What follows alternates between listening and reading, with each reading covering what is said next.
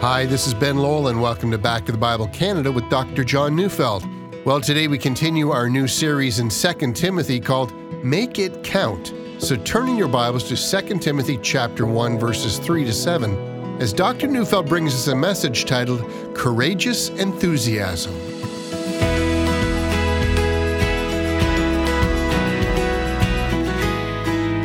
The evening dinner gala aboard a certain cruise ship was in full swing. While seated at the head table at the place of honor was a 70-year-old man, somewhat embarrassed by all the praise that was being showered on him that night. You see, the entire banquet aboard that cruise ship had been called in his honor. Well, earlier that day, a woman had fallen overboard, and within seconds, this older man was in the water at her side.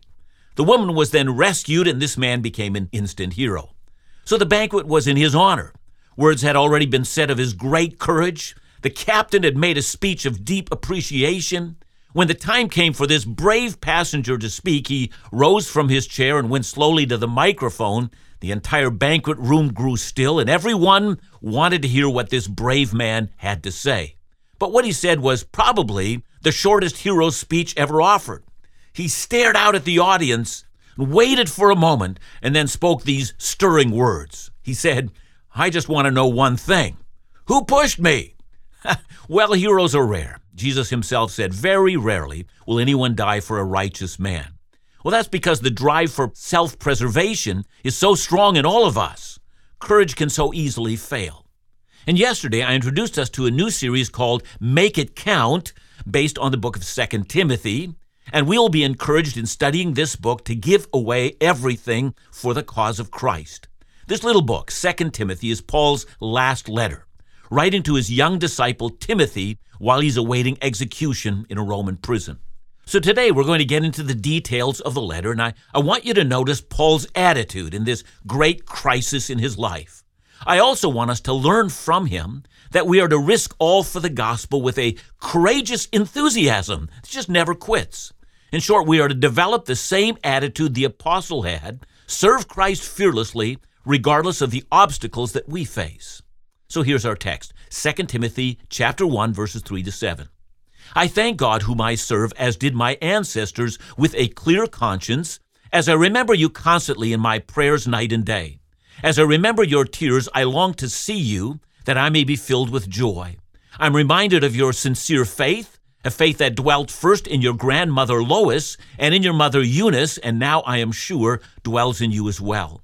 For this reason, I remind you to fan into flame the gift of God which is in you through the laying on of my hands. For God gave us a spirit not of fear, but of power and love and self-control."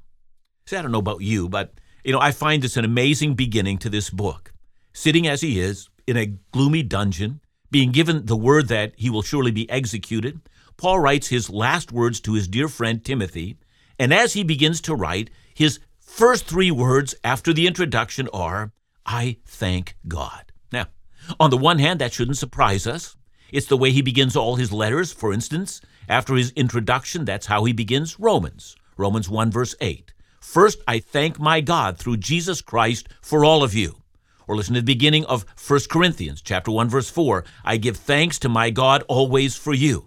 You can go through all Paul's letters, and you'll find that theme of thankfulness that simply permeates them. So on the one hand, the fact that he begins by thanking God for Timothy, that's not surprising, or is it? See, Paul has built thankfulness as a habit throughout his life, so really, why should he stop now? You build a habit like that, and it will direct your life. But on the other hand, how is one thankful when, at least from the outset, it would seem that all reason for thankfulness is now gone? And again I ask, or is it? Look again at Paul's expression of thankfulness. First part of verse 3, "I thank God whom I serve." And the issue here is that Paul expresses his service to God not in the past tense, but in the present tense. Not, "I thank God whom I served," as if the service has now come to an end, but right now in this prison cell, I find myself in service to God. Do you remember Peter and Jesus walking on the shore of the Sea of Galilee after Jesus was raised? Jesus is telling Peter to love him. And during that talk, Jesus indicates to Peter what kind of death he would glorify God. Yeah, you can glorify God in your death, and yes, you can serve God in your death as well. But Paul believes that this is how God called him to serve in this hour, by going to the execution for the glory of God, and he's thankful for the opportunity to do so. Do you see the implications of that kind of a worldview? You can be lying and dying on a hospital bed, and in this death find yourself serving the Master who called you to that very moment. And that's Paul's outlook. That's why he's profoundly grateful. What a privilege, he says, to serve God. So let's keep reading. I thank God whom I serve, as did my ancestors, with a clear conscience. So when Paul says that his conscience is clear, he doesn't wish to communicate to Timothy that, he is sinless. Just go back to Romans 7, and you can find out that Paul had struggles just like that of any other believer. But his conscience is clean. So let's for a moment notice the difference between being sinless, which Paul is not, and having a clean conscience, which Paul does have. Some of us will remember the words of Hebrews 10, verse 22a. Let us draw near with a true heart in full assurance of faith, with our hearts sprinkled clean from an evil conscience. So a cleansed conscience is not only the person who's been forgiven by Christ. Of course it means that. But for Paul, as he awaits his death, there are no unresolved and unconfessed sins that he still has to deal with. Or contrast Paul with men like Hymenaeus and Alexander, men he spoke of in 1 Timothy 1, verses 18 to 20, men who ignored the flashing lights of Scripture and of conscience, men whose service to God was now a disgrace. And Paul's not like that. He has served his God with a clean conscience. What a liberation he must have felt. I can go to God without this nagging feeling in my head that something's not well. Instead, Paul says, my conscience is clean. But I've still missed one little phrase, haven't I? And that's the phrase in verse 3. Paul is saying that he's serving God as did his ancestors. And I need to stop here because of what that communicates to us. See, Paul's stressing to Timothy that as he preached Christ everywhere he went, he wasn't introducing a new religion. What Paul now believes and what he taught is what Abraham, Isaac, and Jacob, and Moses, and David, and Isaiah believed. But when Paul was a young man as a Pharisee, he had actually departed from that one true faith. But when he met Christ, he entered fully into the faith of the Old Testament. Indeed, that's precisely how he expresses himself when he was on trial in Jerusalem. He said, and it's recorded in Acts 24, verse 14, he said, "But this I confess to you, that according to the way which they call a sect, I worship the God of our fathers, believing everything laid down by the law and written in the prophets." So in the First Testament, believers trusted in God's promise, and they looked forward to the Messiah who would come. And now in the final Testament, the New Testament, believers trusted in God's promise just like the First Testament prophets did, but now we look back on what the Messiah has accomplished for us. So let's just quickly review, shall we? Paul begins this letter. He tells Timothy that even though he's about to be executed, he finds himself deeply grateful to God. And again, we ask why, and the answer is because he, alongside of all the saints of all the ages past, have been invited by God to serve him in the hour in which they lived. And now this was Paul's present hour. So this is his internal reason for joy, deeply joyful, a conscience at peace with God, standing alongside of the great saints in the past, and a full understanding that his death that he is about to go through will be a service that he renders unto Christ. And so there's joy in his heart. But there's also an external cause for the joy. Look again at verses 3b to verse 4. He writes, "As I remember you constantly in my prayers, night and day, as I remember your tears, I long to see you, that I may be filled with joy." So that external cause of joy, it's Timothy. One of the great investments in Paul's life was into this young man. And Paul's constantly praying for him. Not only has Paul joined the ranks of the faithful throughout the ages, but he also knows Timothy has joined those ranks as well. And what's more, Paul remembers Timothy's tears. Of course, we can't be sure of what tears Paul is speaking about, But it seems likely that Paul is remembering the tears Timothy had when they last saw each other. No doubt Timothy knew that Paul would soon be arrested. Perhaps they would never see each other again. And the tears were evidence of the great love that Timothy had for his mentor. And sitting inside the dungeon, Paul reflects on that moment, and a smile stretches across his face. He's not alone.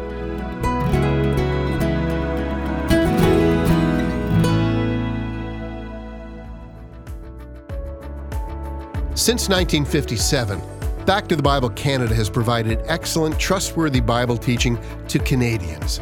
The result of faithful Bible teaching is thousands of lives being encouraged, challenged, even transformed from coast to coast. What is accomplished can be attributed to people like you who share a heart for the Bible, but also those who share a heart to provide Bible teaching resources beyond our borders. Partnerships around the world ensure that we do our part to sow God's Word through Bible teaching programs, print resources, and Bible teaching conferences beyond the confines of country, culture, or language. February is Back to the Bible Canada's International Ministry Month. Your one-time gift toward our $50,000 target or considering becoming an international monthly partner would do so much. To give or to sign up for monthly partnership, call us at 1-800-663-2425 or visit backtothebible.ca.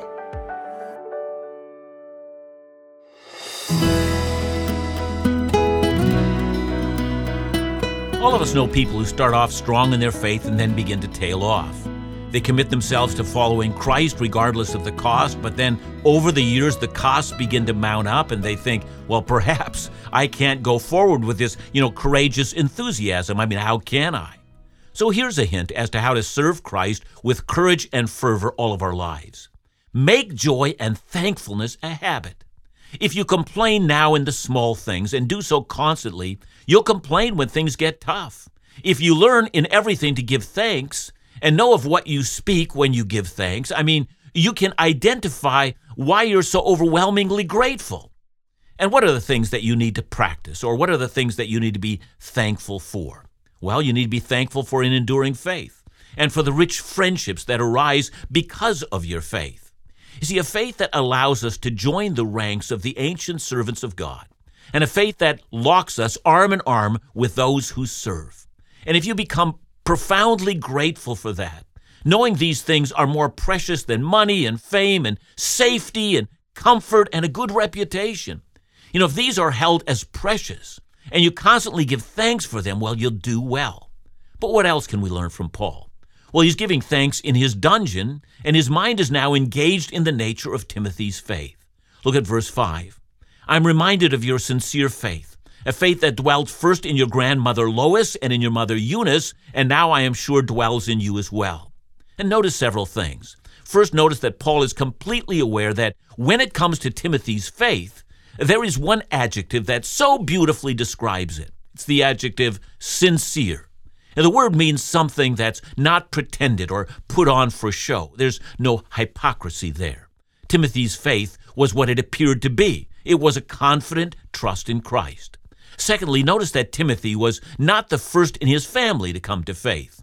Both his grandmother and his mother were in Christ before him. So clearly those two women had played a major role in Timothy coming to Christ. In fact, a little glimpse of that story is found in Acts 16, verse 1. It says, Paul came also to Derbe and Lystra. A disciple was there named Timothy, the son of a Jewish woman who was a believer, but his father was a Greek. And putting things as he does, Luke, the author of Acts, wants us to know that Timothy's father was not a believer. Since the First Testament forbids Jews to marry outside of their race, so it would seem to me that Eunice was a nominal Jew when she met her husband, who was a Greek man. Both of them must have gone on in this fashion, and then both Eunice and her mother Lois comes to faith. It's clear that Eunice's husband didn't come to faith, and it's also clear that in this environment, Eunice and Lois were praying for and sharing the gospel with Timothy. So I want to say something here about mismatched marriages. The kind of marriages where one's a believer and the other's not. If you're in such a marriage and you wonder whether you can win your kids for Christ, you ought to take heart from this example. Here are two women influencing their son to come to Christ. Another application is the impact of godly grandparents that they can have on their grandchildren. So grandparents, please don't underestimate your advantage. Now, I've heard many a person tell me they came to Christ because of the outstanding witness of a grandparent. So let's get back to our theme, this courageous enthusiasm. We're trying to remember why Paul had such courage and passion for Christ in his last hours. And first, we notice that it was his habit of reflecting on what made him truly thankful. Now we notice that he's remembering God's past actions, and he's remembering how Timothy came to faith. Timothy's faith was genuine. It was a gift from God. And if you have faith in Christ today, please, please, please, don't attribute your faith to your decision to believe. Attribute it to God's gracious gift to you. Remember that Ephesians 2:8-9 tells us that we're saved by grace through faith, and this faith is a gift from God. Never forget that you believe because God has had mercy on you. Never forget where your faith came from. Never forget the means whereby you came to faith. Never forget the people that God used to bring you to Christ. And as you think of these matters, the thankfulness of your heart will begin to grow. And there's something still more vital in this passage that brings us to the heart of what Paul's expressing. Verse 4b, I long to see you, that I may be filled with joy. So the thankfulness for Timothy leads Paul to long to see him. Notice that later on in the book, he takes it even one step further. Look ahead to chapter 4, verse 9, where Paul says to Timothy, do your best to come to me soon. Now, that might seem like a small matter to us. We might email or text someone, saying, hey, I'd love for you to come over and visit. If they're particularly far away, like on the other side of the world, well, that might seem, a bit expensive. So it might feel like it's asking for a lot. But listen, Paul's in prison because Christians all over Rome have been rounded up, and many of them are being killed, and a major persecution is underfoot. So this desire to see Timothy, that Timothy would come, well, it is asking a lot. And we might ask it of Paul. So you want to see Timothy, but is it safe? But Paul knows something. If Timothy were to come, his presence would not only be a tremendous help to him, it would be a tremendous witness to fearful Christians. Now to verse 6. For this reason I remind you to fan into flame the gift of God which is in you through the laying on of my hands. So back in 1 Timothy 4, verse 14, Paul told Timothy not to neglect the gift that was given when the council of elders laid their hands on him. And so clearly here, the gift that Timothy had came through the laying on of hands which would have included the hands of Paul himself. And they had to do with, well, according to 1 Timothy 4:13, it had to do with the reading of Scripture and the preaching of Scripture and the applying of Scripture to people's lives. So Paul's telling Timothy, you don't just have faith given by God, you also have a calling, and don't neglect it. You return to that. You stir up your remembrance of your calling. You fan it into a white-hot flame of passion so you can't do anything else but the thing that Christ has called you to do. But Timothy has reasons not to do this. First, according to 1 Timothy 5, verse 23, he's got frequent ailments. Undoubtedly, he was not physically or constitutionally strong. He was sick a lot. He might have said, well, really, I'm not well suited for this work. And by the way, I have a book on my shelf written by my mentor in my doctoral program, and it's entitled The Company of the Preachers. It's a history of preaching and preachers, and reading it, I've been overwhelmed at how many of the greatest preachers in the history of the church were sick a lot of the time. Apparently, bad health doesn't exclude you from the ministry. Also, Timothy was young. And when he went to Ephesus, Paul called him to go there and, as a timid, sometimes sick young man, take on the false teachers who opposed him and remove them from leadership in the church. Well, that's bold stuff for such a young man. Now to verse 7. For God gave us a spirit not of fear, but of power and love and self-control. See, one of the key questions translators and Bible teachers ask when they read verse 7, because the grammar alone doesn't lead us to determine exactly how Paul meant it, is whether Paul has in mind a spirit with a small s, meaning an attitude which lacks fear, or whether he means the Spirit that is capital S, Holy Spirit. See, my conclusion is I think Paul means the Holy Spirit. I think that for several reasons. First, the Spirit here is connected to the gifts in verse 6. Second, the phrase Spirit of power, Spirit of love, and so forth is exactly how the apostle describes the work of the Holy Spirit in the life of the believer. And if I'm right about this, I think that Paul is telling Timothy that the Holy Spirit himself is the one who overcomes in us our natural inclination to fear or weakness or even cowardice in our service to God. After all, the very Spirit we received in our conversion was never called the spirit of fear. I mean, he is anything but that. So now, how does one have, courageous enthusiasm for Christ when it gets tough? Well, first, as I've said, we develop a thankful heart in all things. We see reason for thankfulness. Second, we should never forget God's actions in our lives, and that will include also how it is that we came to faith and the people that Christ used, or should I say the Holy Spirit used, in bringing us to Christ. And third, we learn to rely on the Holy Spirit.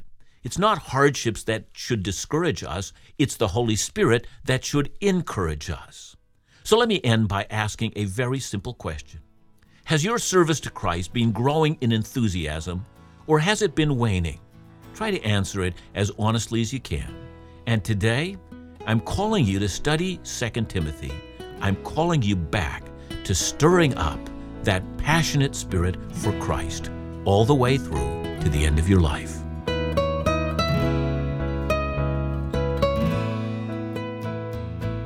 John, thanks so much. As we listen to the book of Timothy, it seems apparent that Timothy knew exactly what his calling was from God. Should that be true for every believer? Yes, Ben. I do think that we should spend time in prayer. We should learn to listen to the voice of the Holy Spirit. Where is He directing us? Where are our passions and our desires? Those kind of things ought to be considered. You also ought to listen to fellow believers, but you also ought to become aware of the spiritual gifts that the Holy Spirit has given you, and those gifts should be a clue as to how the Holy Spirit has equipped you for serving Christ. Then go out and find what Christ wants you to do, and do it with all your heart. And don't go through life without knowing what Christ has for you to accomplish. When you know, it's amazing how your life will turn, and there'll be so much more joy than what you've ever known before. Thanks so much, John. And remember to join us again tomorrow as we continue our series, Make It Count, right here on Back to the Bible Canada. Bible teaching you can trust.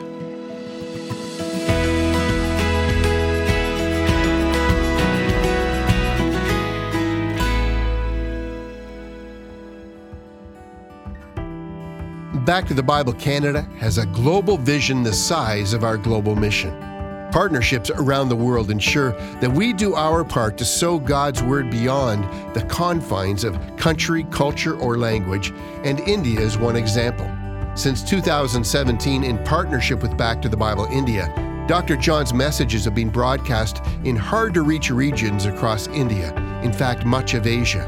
3 pastor conferences have taken place, working together to train biblical leaders for the church in India, and thousands of Bible teaching resources have been translated and distributed to believers hungry for God's truth, and the sowing is bearing fruit. Sonu wrote to say, "In my journey with Back to the Bible, I am blessed by the Word of God. Now my whole family is serving the Lord." Well, February is our International Ministries Month. Please consider a special gift to reach our $50,000 international ministry goal. Call us at 1-800-663-2425 or visit backtothebible.ca.